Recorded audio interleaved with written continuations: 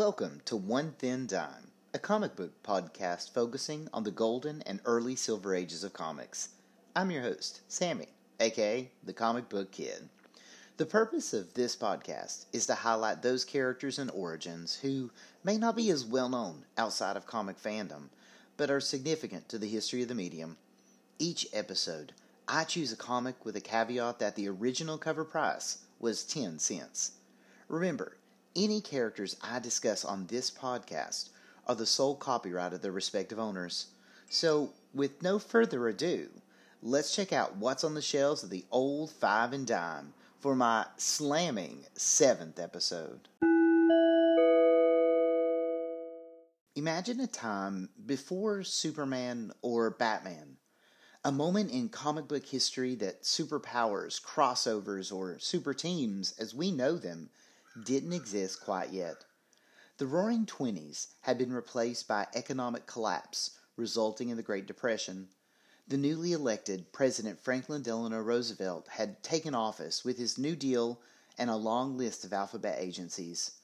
This is the world where the comic book industry would originate.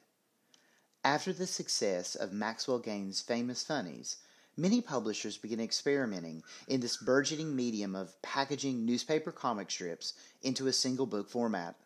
One such entrepreneur was Major Malcolm Wheeler Nicholson of National Allied Publishing, but with one distinct difference. The Major set out to publish new comic material for his magazines.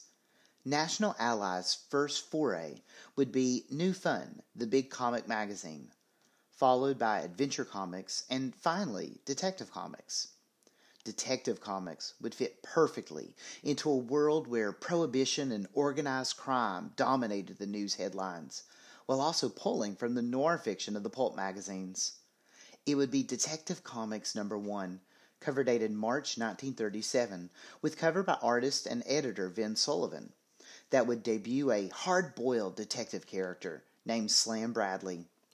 Slam would feature in Detective Comics from issues 1 to 152, October 1949.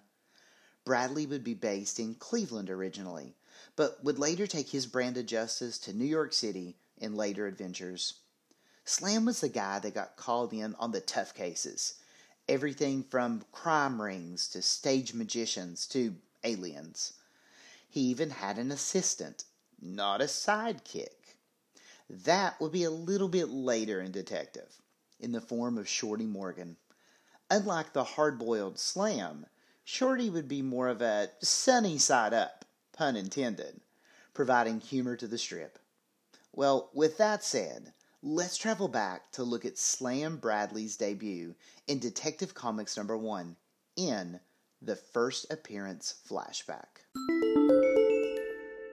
Before I begin the flashback, I feel that I need to provide a disclaimer. Slam Bradley, much like many comic characters and stories, is a product of a past era. The original story contains numerous examples of racist dialogue. The purpose of my podcast is to explore the history of the chosen character. That history is not always pleasing or acceptable, but it is the story nonetheless.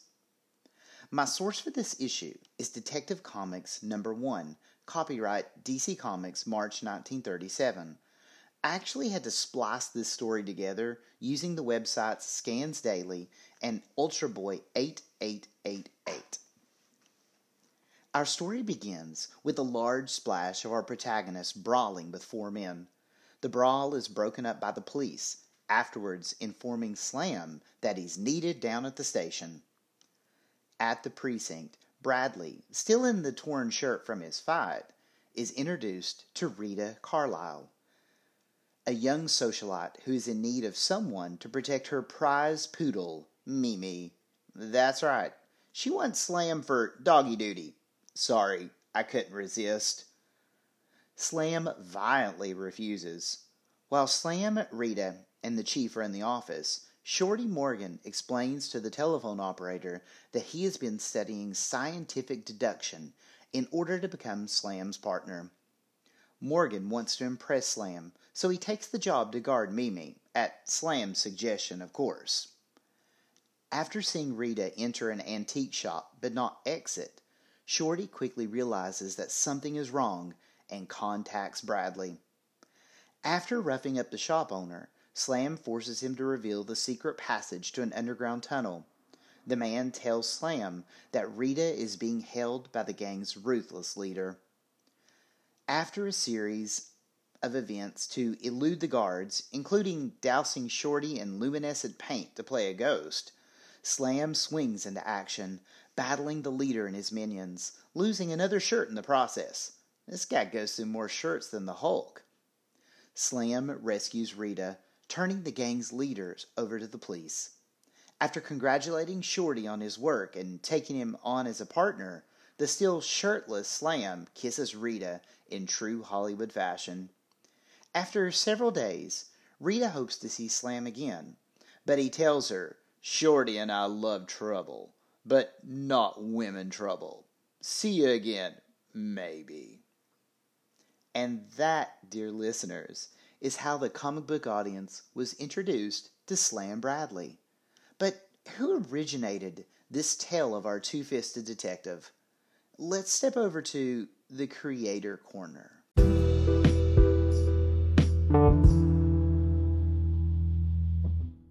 Slam Bradley was scripted by Jerry Siegel with art by Joe Shuster. But unlike their original concept of a certain man from Krypton later, Slam was specifically requested by publisher Major Malcolm Wheeler Nicholson. In a letter to Siegel dated May 13, 1936, the Major had outlined the character of Slam, name and all, that he wanted for the Detective Comics launch. Wheeler Nicholson himself had a history of creating fictional characters and writing. Before founding National Publishing, Nicholson started writing for the magazine Modern Cavalry, as well as penning the Western novel Death at the Corral. By 1922, he added writing for the Pulps, Adventure, and Argosy to his resume.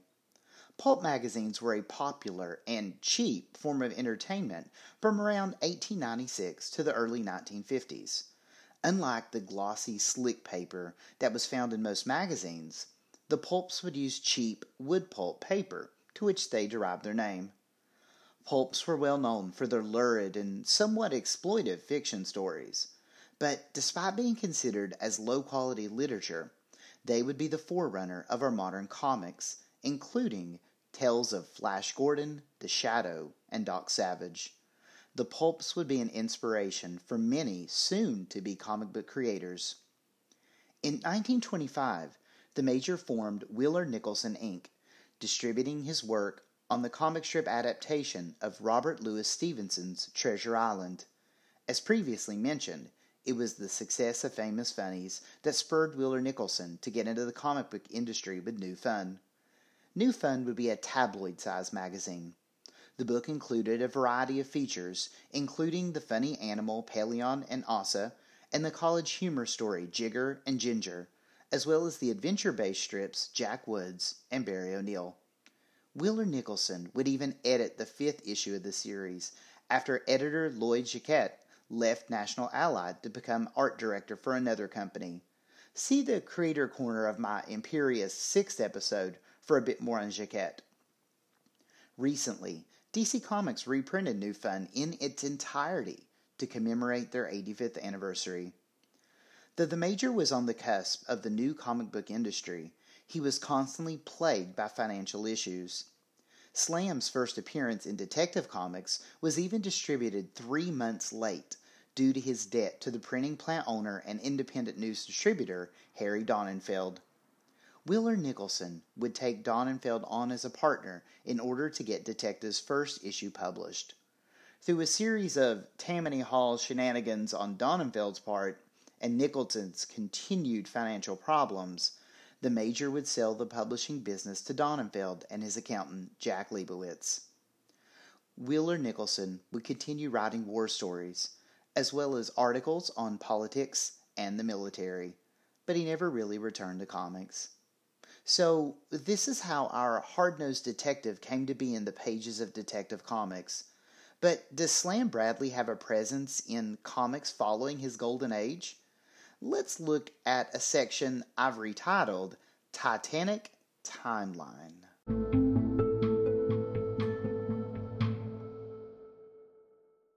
After his run in the early issues of Detective Comics, Slam Bradley wouldn't appear in the title until issue 500, cover dated March 1981, in the story Too Many Crooks, Caper by Len Wein and Jim Aparo. Slam would guest in Detective 572, March 1987, for the book's 50th anniversary in the Doomsday Book, teaming Bradley with Batman, the Elongated Man, and Sherlock Holmes? In the 90s, Slam, or Slam Jr. in this case, would swap superhero dance partners to become a character in the Superman titles, working with the Metropolis PD. The senior Bradley was set to appear in Tim Truman's 1998 Guns of the Dragon miniseries, along with aged versions of Batlash and Enemy Ace, before editorial disputes put the slam, pun intended, on that idea. He'd be replaced with Biff Bradley, a never-before-mentioned brother. The 2000s would have Slam return to the pages of Detective Comics. Slam would be retconned in Ed Brubaker and Darwyn Cooke's Trial of Catwoman story in issues 759 to 762 of Detective. At one point, Slam Jr. would return to become a significant character in issues 53 to 55 of the third volume of Catwoman's ongoing series. Jumping 1 year later from the previous issues, Slam Jr. would become a romantic interest for the feline femme fatale, as well as the father of Selina's daughter, Helena Kyle. While the bat's away, I guess. Darwyn Cooke would continue to use Slam in both his classic 2004 DC The New Frontier story, as well as issue 5 of Solo, June 2005. Paul Dini revived Slam once more in a flashback for his Heart of Hush storyline in Detective Comics 846 to 850, portraying Bradley as the lead detective in the murder of Tommy Elliott's father. Additionally, Slam would appear in Legends of the Dark Knight, issue 5, cover dated April 2013, for an out-of-continuity story helping Batman clear his name for a murder charge. Bradley would most recently appear in the milestone Detective Comics 1000, March 2019, where he and other DC detectives induct Batman into the Guild of Detection. Slam Bradley definitely has a long and twisty story in the comics, but is this the only place that our daring detective shows up? Maybe we should look at some mixed media. Unlike his comic history, Slam doesn't have much of a storied filmography. The Warner Animation adaptation of Darwyn Cooke's DC The New Frontier would feature Bradley. Like the comic form of the story, Slam would be the partner to Detective John Jones, secretly the Martian Manhunter. The most recent appearance for any version of Bradley was the CW's Batwoman in the Season 1, Episode 10, How Queer Everything Is Today, airing on January 19th, 2020. He was portrayed by actor Kurt Zarka. In this incarnation, Slam would show up as a young GCPD officer who's mistakenly hyped as the love interest of Batwoman by social media outlets, resulting in Batwoman officially revealing that she's a lesbian superhero. Well, it's back to work for me. I just heard there's a cleanup on aisle 3. Slam Bradley definitely has a place in DC history. He is a product of a bygone age, but he could still prove to be an amazing character in the right creative hands. Personally, I think Slam would be a great candidate for one of the DC animated shorts that have been attached to the recent direct market features. Hey, the Creature Commandos got one. Why not our hard-boiled hero? I hope you enjoyed my look at the history of Slam Bradley. If you like the podcast, please leave me feedback on your podcatcher of choice, or just simply tell a friend.